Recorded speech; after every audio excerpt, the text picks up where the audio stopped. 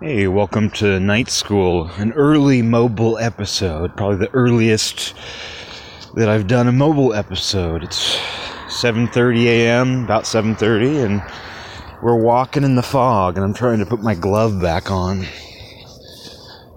There we go. Got my glove back on. I'm reading well, if you didn't know, I get up early. I get up very early now. Did you know I get up early? I also read. I love how, we like to signal the things we do, the things we're proud of. We like to signal to other people, I do this thing. I do this thing.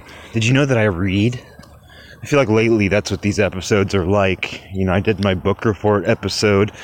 It's so cold. I didn't expect it to be so cold, this early in the year or this late in the year, depending on how you see it. October 2nd. I feel like it's so cold my lips can barely move and it's not even winter yet. So if I slur or sound weirder than normal, that is why. But yeah, in the book report episode and just some different episodes lately, I feel like I'm basically saying, I read. Did you know I read? And, you always are going to run that risk when you talk about something you're doing. And maybe that's just my insane self-consciousness, reducing me to, basically just paralyzing me yet again. But I'm reading the Silmarillion, the Tolkien book published after his death. And it's a dense, slow burn of a read, if you're not already aware. It's a real chore to get through, but I appreciate what he was going for. I appreciate that level of, self-induced autistic mythology. Especially because it was, largely unprecedented. Now it's expected for fantasy authors or really authors of any kind to have this deep, internal world that they've fleshed out, including a cosmological creation myth to go behind the massive, engrossing epic story, as if that wasn't enough. You got to also have some sort of cosmological creation myth. And so I appreciate that Tolkien was... he was an iconoclast, and I have a lot of respect for him. And I appreciate that, he did make an attempt to do that. Whether he actually intended for the Silmarillion to be publicly available or not, I don't know. But just even the fact that he fleshed out those writings and that world privately, says a lot about him. Especially when that was extremely uncommon. I mean, there might be some precedent for it, but given how, relatively recent the development of, printing and books and all of that is in the grand scheme of things, it doesn't seem like there really would have been very many authors who did that, and certainly not authors in the context of fantasy.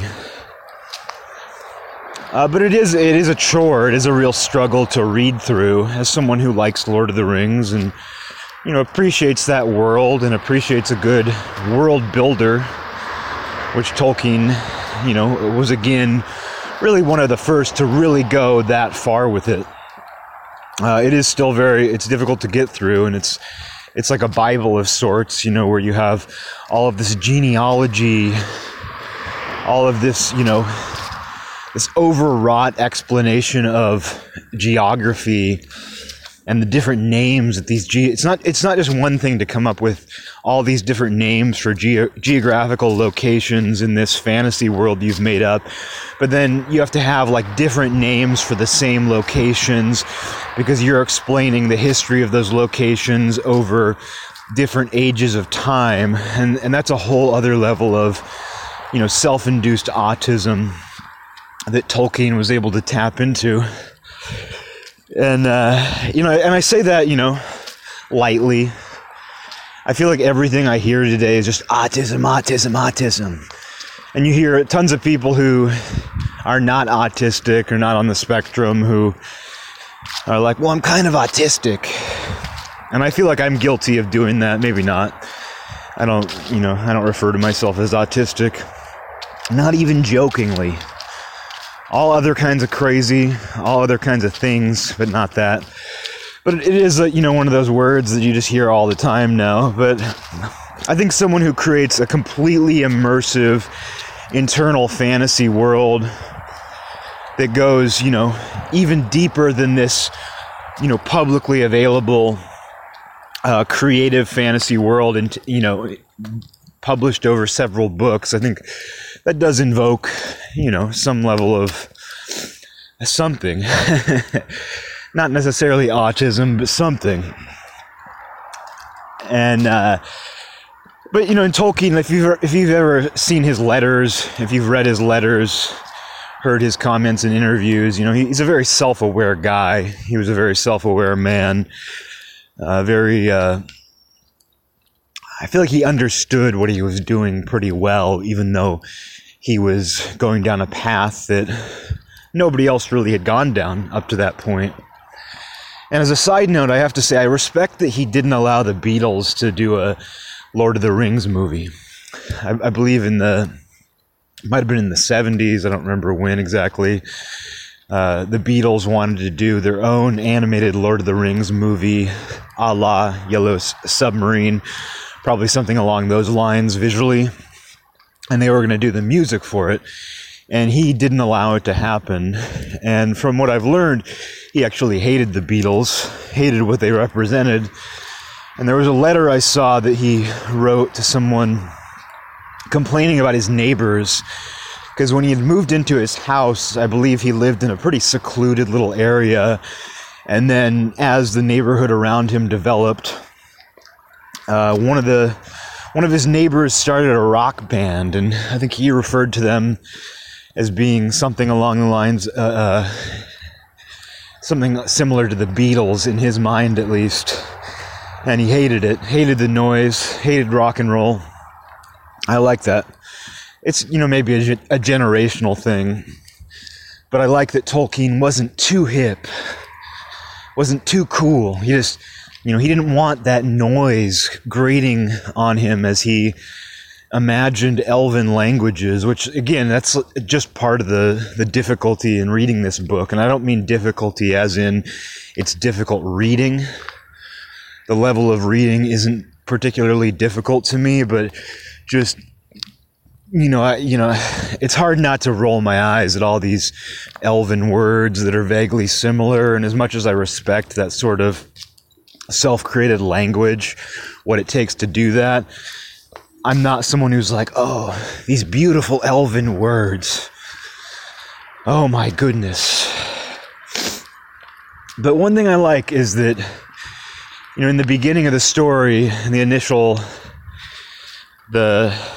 creation of his little universe, there are these essentially demigods playing music. And his approach to music, Tolkien's approach to music, it's kind of innocent but also perverse.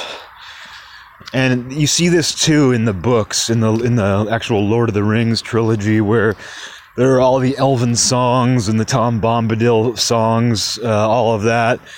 And it kind of has this airy, the elven thing naturally lends itself to the word ferical. But there's this very light and wispy take on music where it's so pure and natural, and it represents the untainted beauty of creatures and nature and life. But there's also something kind of perverse about it, at least to me. I don't know how exactly to explain that, but it's not just simply innocent. There's something a little, not sexually perverse, but just perverse is the word I want to use, so I'm going to use it. I think the way that he indulges it, the way that he indulges in these little, written songs, and the way that Lord of the Rings continually comes back to this essence of music. But in the beginning of the Silmarillion, he talks about how these demigods were they were created by, an essential creator, essentially God himself. And these demigods, which I think he calls like the Vanyar, and that's like the thing about that book is, it's not just that there are these kind of obtuse words that he created in his own language. It's that like there are like 5 things that have like 1 letter difference, so there's like 5 words that mean different things, vaguely related to one another, that have like one ends in an R, one ends in an A, but they all have like the same root word. So it's like very difficult to even follow along, just using the words, unless you're going to be like one of these nerds that just like writes that shit down as you're reading it. But these demigods, they start out playing music. And so essentially the universe begins with these demigods just playing music before this conductor that is God. And then one of them, who's the most, I think he describes him as, the most skilled of these demigods, starts playing his own music and a little louder. He essentially starts, going to the beat of his own drummer, and he starts drowning out the other demigods who are playing their music. And this, of course, is Melkor, aka Morgoth, who's basically the manifestation of evil, the earliest incarnation of evil in the Middle-earth universe. Is this demigod who starts drowning out the other demigod musicians with his own music, and it basically sets forth the path to, a lot of things get created as a result of it, but it basically disrupts this initial harmony. And I joke around about hating music, but it's not totally a joke, because I would say I can't stand a far greater amount of music than the music I can stand. And there does end up being some sort of balance, because the music that I love does have more weight than the music that I hate. But there is a lot, a greater mass of music that I just can't stand.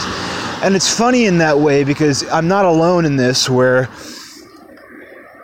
when you hear music you love it, or you like it enough to listen to it. But when you hear music you hate, it is, you cannot be around it. It brings out something deeply visceral. You cannot stand being around music that you hate, being subjected to it.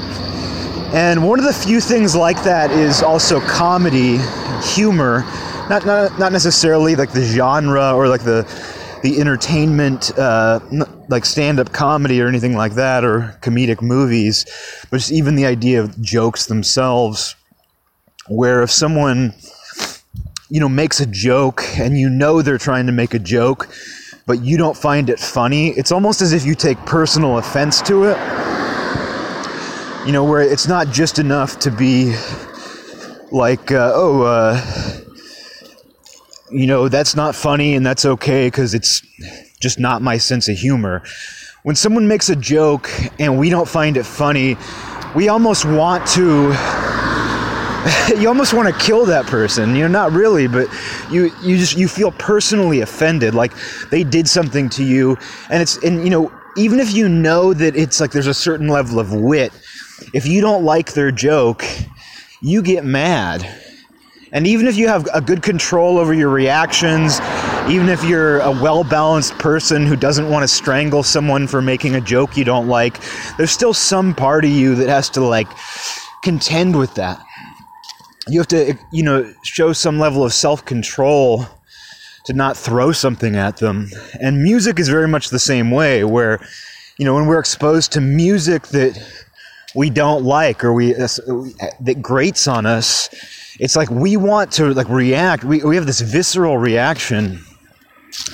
And maybe I'm speaking for myself here, but I don't feel that way about movies. I don't feel that way about visual art. And I'm not someone who really cares about movies. I don't watch them very often. I grew up watching a lot of them, hence why all my movie point of references are really dated. It's not me being like, oh, remember Back to the Future?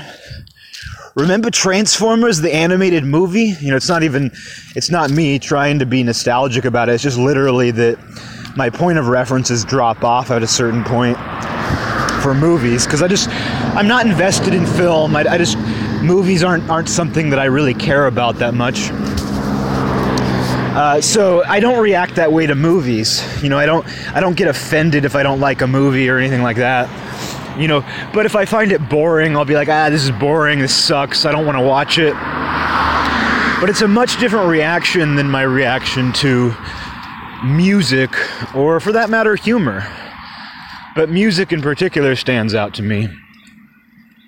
And, you know, I don't feel that way about TV either. I'd put movies and TV in the same category, and movies and TV are heading in the same direction where, you know, a lot of the shows that people find popular now, that people are into, like the HBO series, all of those things, are much more like movies drawn out over, you know, an entire season. So TV has become more like movies. To me, they're the same thing. You know, even if there's a difference in the way they're made and in the execution of them, TV and movies are basically the same thing. But if I don't like them, I just think, I don't want to watch this. And I kind of let it go. And people are, in my experience, mostly the same way about TV and movies, where they might be like, don't go see that, it sucks. Oh, that movie sucks. But very rarely is it this like visceral reaction that, like, you know, they carry with them. And very rarely are they like, hey, let's kill the director. You know, and there are exceptions. There are times where, like, people are very disappointed, especially if a movie is part of a series like Star Wars. You know, of course, many people, I think, have fantasized about hurting George Lucas, and they've been very disappointed in Star Wars and other sequels and things of that nature. People do get upset if they have some sort of expectation because a prior movie was really good, or a movie was based on a book that they liked. But those are largely the exceptions, and, you know, people will give movies just kind of a pass if they don't like them. It's just kind of like, I don't want to watch that again. I left the theater. The worst thing they could do is leave the theater, but it just doesn't seem to be something that people are quite as passionate about. And maybe that's just my own, you know, maybe that's not true. Maybe people are much more severe about movies than I realize. It's just that I don't care about them, so I don't really talk to those people or notice it as much. But then there's other things like visual art, like paintings and drawings, fine art, as some call it. I've never really been able to understand that term, fine art. I don't really know where the fine comes from, what it's referring to. I just genuinely don't. But anyway, you know, with fine art, like, I'm a visual artist. It's like, since I was a little kid, I've been very into drawing. You know, of all the creative, you know, mediums or whatever that I use, the mainstay throughout my life has been visual art. I would say at this point it's not as much a priority for me as it is just kind of like a basic handrail that I don't know, not a handrail, but it's just kind of this thing that's there. But it's important to me, and I take a certain level of pride in it. But that said, like, I don't get pissed off at visual art, you know, even if I don't like it. I don't necessarily want it to define me. Like, I don't want certain art to be hanging in my home, and I wouldn't want certain art to represent me. Like, I don't want to wear a t-shirt that looks like something I'd hate. I mean, sometimes I'll look at, like, some, like, craft beer label and be like, God, I hate that art. I hate what they're going for, but it doesn't stay with me. I wouldn't call it a visceral reaction by any means. It's just sort of like, I don't like the way that looks. And despite being someone who's pretty invested in my own visual art and who, you know, deeply loves certain visual art from other people, I just don't have that negative of a reaction to art I don't like. But the same is not true of music and to some extent, humor, but music seems to be the big one. Music seems to, even the music I like, bothers me now, because that's the thing too, is, you can really make yourself hate even the music you love, and then you revisit it later and it's kind of refreshed and you like it again. But it's one of those things though where there's just something that brings out this just nastiness in people, and you see it in the cultures too that they're a part of, these little groups, these little subgroups, whatever the hell they are, and you end up like with just this kind of toxic nastiness and these opinions. And this isn't just some small micro phenomena. You see it play out all over the place. You even see it play out in the mainstream. It's not just one place or another. But I feel like in 2019, music has really jumped the shark. And this is I'm gonna make it clear, this is a scientific statement. This is coming from a well-researched, objective, scientific analysis of music. And music in 2019 has jumped the shark. All musicians in 2019 are Melkor, aka Morgoth, the Tolkien demigod who is disrupting the harmony of the other musical demigods and thus creating the manifestation of pure evil through his ego and his desire to be the loudest violin in the symphony. It does sort of feel that way to me, and and you could say, if you're listening to this, you could say, oh, this guy's bitter. This guy's so jaded and bitter. He has these crazy views on music. He says music as a whole has jumped the fucking shark. And I'll stand by that. Music in 2019, and it may have jumped the shark earlier, and I'm just late. I'm a latecomer. It may have jumped the shark 200 years ago, but I wasn't alive then. Music in 2019 has jumped the shark. Music in 2019 is all Melkor. It's all Morgoth. It's all disruptive. And even when it's good, even when I love it, even the stuff that I've loved from my past, even the new stuff I come across, it's all Melkor. It's all Morgoth. It's all unacceptable. And I don't know why I feel, obviously I'm exaggerating a little bit. But I do have this sense of that. And I feel more often than not like hearing any music at all is disruptive. And it's not the Tolkien elven language of purity, that he perversely writes about. And, and even then it's perverse though, in the same sense that I feel like Tolkien's references to music are somewhat perverse for whatever reason. I feel like music as a whole has become perverse. And I don't mean this to be like some sort of Ten Commandment where it's like, thou shalt not make music, thou shalt not listen to music. Although, interestingly, you do see that. As much as, music has this holy connotation, this pure connotation, and even the church, has its gospel music, its choirs. You also see, where music is lumped in with the different sensory indulgences, like in Buddhism, for example, among the different sensory attachments that a monk in certain practices are told to let go of, one of them is music. In the same way they're told to let go of, most foods, sex, all these different things. Music is one of those things that is actually discouraged in certain monastic practices, and it's not limited to Buddhism either. It's actually, you actually see it in some various beliefs, and that's interesting. And I don't think it necessarily plays into the fact that in 2019 music has jumped the shark. I don't think it necessarily I don't think that, these ancient Buddhists were like, oh, it's the year, who even knows what year that was.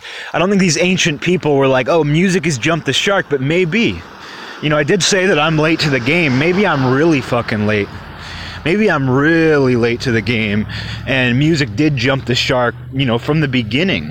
And apparently it did in Tolkien's creation myth, too. Because in Tolkien's own creation myth, in the Silmarillion, did you know I read? Did you know that I read books?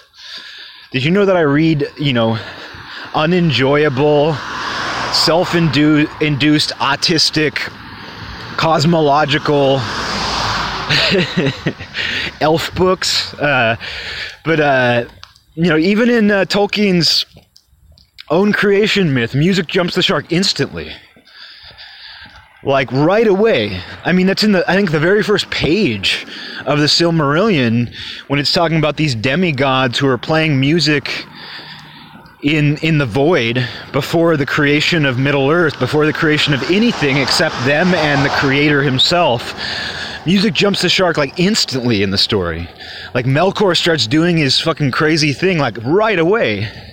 And that creates all the problems. It creates some beautiful things, too. As the book itself says, after some, like, horrible war between the elves and the evil entities, it led to greater songs, because it's only through, it's only through these tragic events that, these tragic events are remembered through music, is essentially what it says. So through evil there is good, because it led to the creation of these songs. Even though music isn't good and it jumped the shark, we wouldn't have these beautiful elven songs if not for evil bringing out the need to express that sorrow, which is a good idea. I think that's worth thinking about.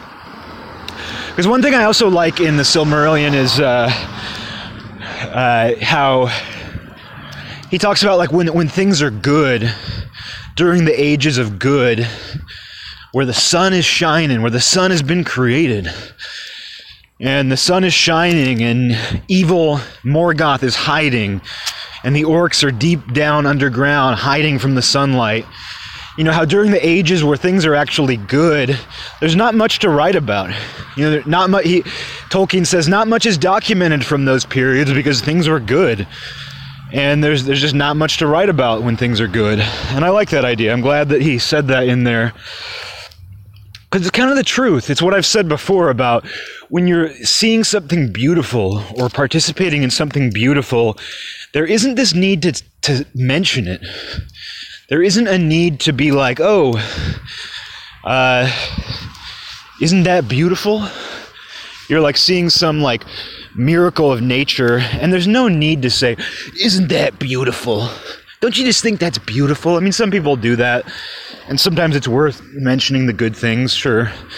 But still, there's less of a need to comment when something is grand or beautiful, in my opinion, and I think a lot of people would agree. And there's less to document, too. And sometimes that means less songs, In the same way that Tolkien talks about, the creation of these beautiful songs came from bad things. It came from battles, from evil. That alone says something about music, that music is the product of evil. It says it right there. No. But, there is this need, like, when something is negative, to comment on it.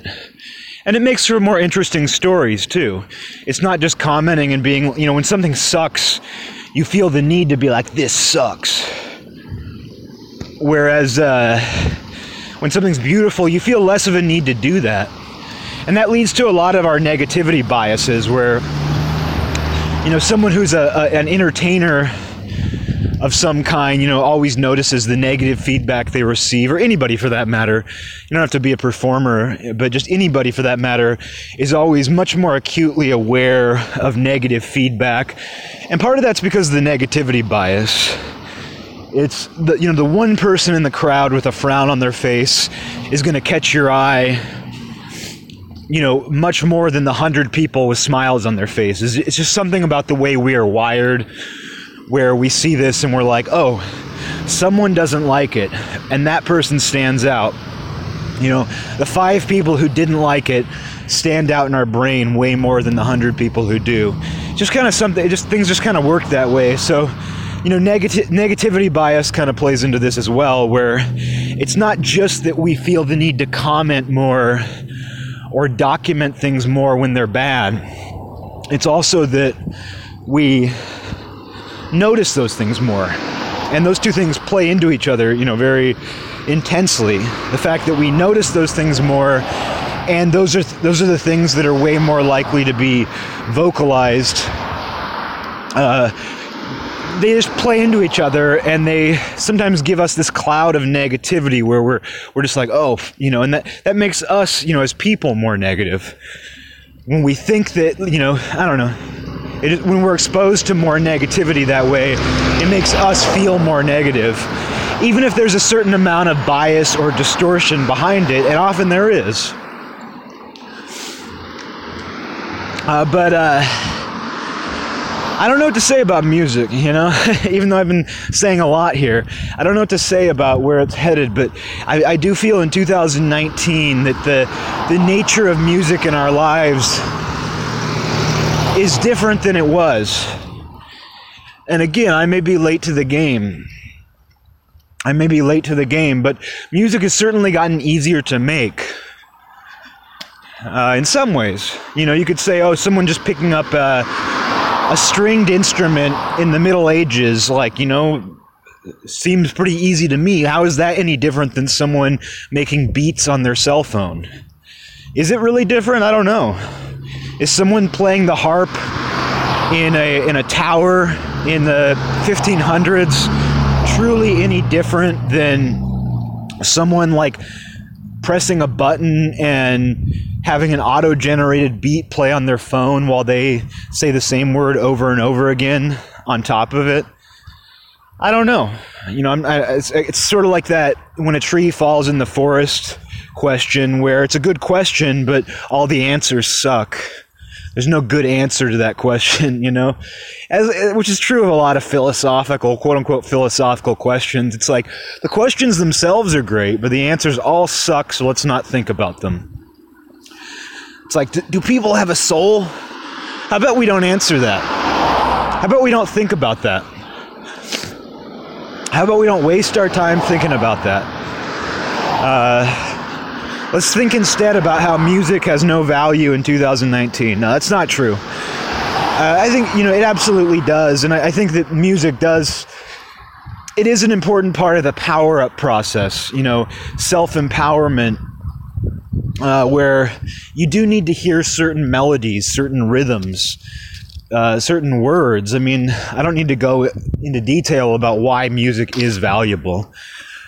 But I do think we've sort of, I think music has become very loaded. And I think that I think the way that we see musicians is unrealistic, for one. Because I think that more musicians than not become Melkor. They become Morgoth. And not because they're prima donnas, not because they're egotistical. You know, that's too easy. That's too easy to see. But I think, you know, the very act of making music can be more an act of destruction than creation. I think often it can become more of a disruptor. More of a chore. You know, in the same way that reading this Silmarillion is a chore, maybe. I think just, you know, having to endure music everywhere you go has become something of a chore that you just have to, like, mentally push through. And you can't go into a store without it just playing over the speakers. You can't, you know, watch anything without music flooding in. You really can't go very far without being subjected to music in some way. And as, you know, we live in a world of more and more musicians and more people who think they're musicians, and I have no standard, you know, by which to judge whether someone's a musician or not. But you know, we live in an age where more and more people are subjecting each other not simply to music, but to music of their own creation, and they think about that as if it's some sort of gift. Like, I'm giving you this gift of something I created, and it just goes back to that idea of, is creating sometimes more destructive than it is truly creative? Does music, in some way offset the natural balance that would otherwise be there? Are the birds to blame? Should we start blaming birds? And for that matter, are birds actually making music? Are birds actually singing? That's another one of those philosophical questions, and if you try to answer that, rethink your life. But rethink your life. But all of this boils down to the question: are birds actually singing? Are birds Melkor? Are birds Morgoth? Are birds the manifestation of pure evil through their perverse songs? No. I'm not going to blame birds. But I am going to blame music. Music in 2019 is the manifestation of pure evil. And you should treat it, in the same way that I had to put my glove on at the beginning of this episode. I think you should treat all music, you should hold all music with gloved hands and be very careful of it.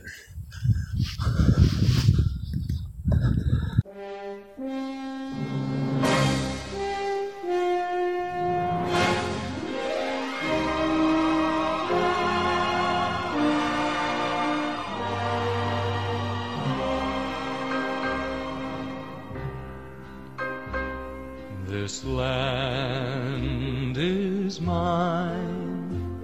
God gave this land to me. This brave, this golden land to me. And when the morning sun reveals her hills and plains, I see a land where children